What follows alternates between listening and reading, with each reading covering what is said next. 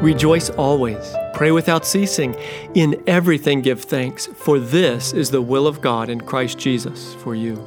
Paul, 1 Thessalonians 5:16 through 18. Hi, it's Nathan, and this is day 3 of 30 days of prayer.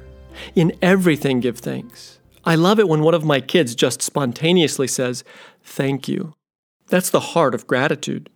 When was the last time you looked toward heaven and said, "God, you're really incredible.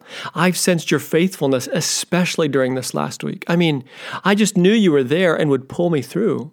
It made me feel really special."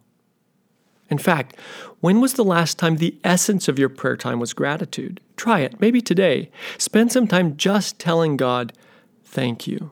Okay, it's easy to say thank you for that spectacular sunset or the safe arrival at Aunt Ruth's. But in everything? My failing marriage, the car accident that left my husband paralyzed, that sexual assault. Paul, are you kidding me? You must be out of your mind. Gratitude then? Okay, try this on. Paul did not say be grateful for everything. He was under no delusion that somehow evil was a good thing. What he did say was, in everything give thanks. Thank God for His presence with you in the pain. You needn't find some way to justify the tragedy. Just look for how God is going to show up in the middle of it. Know that He is faithful. It's keeping your compass aligned to true north toward Him.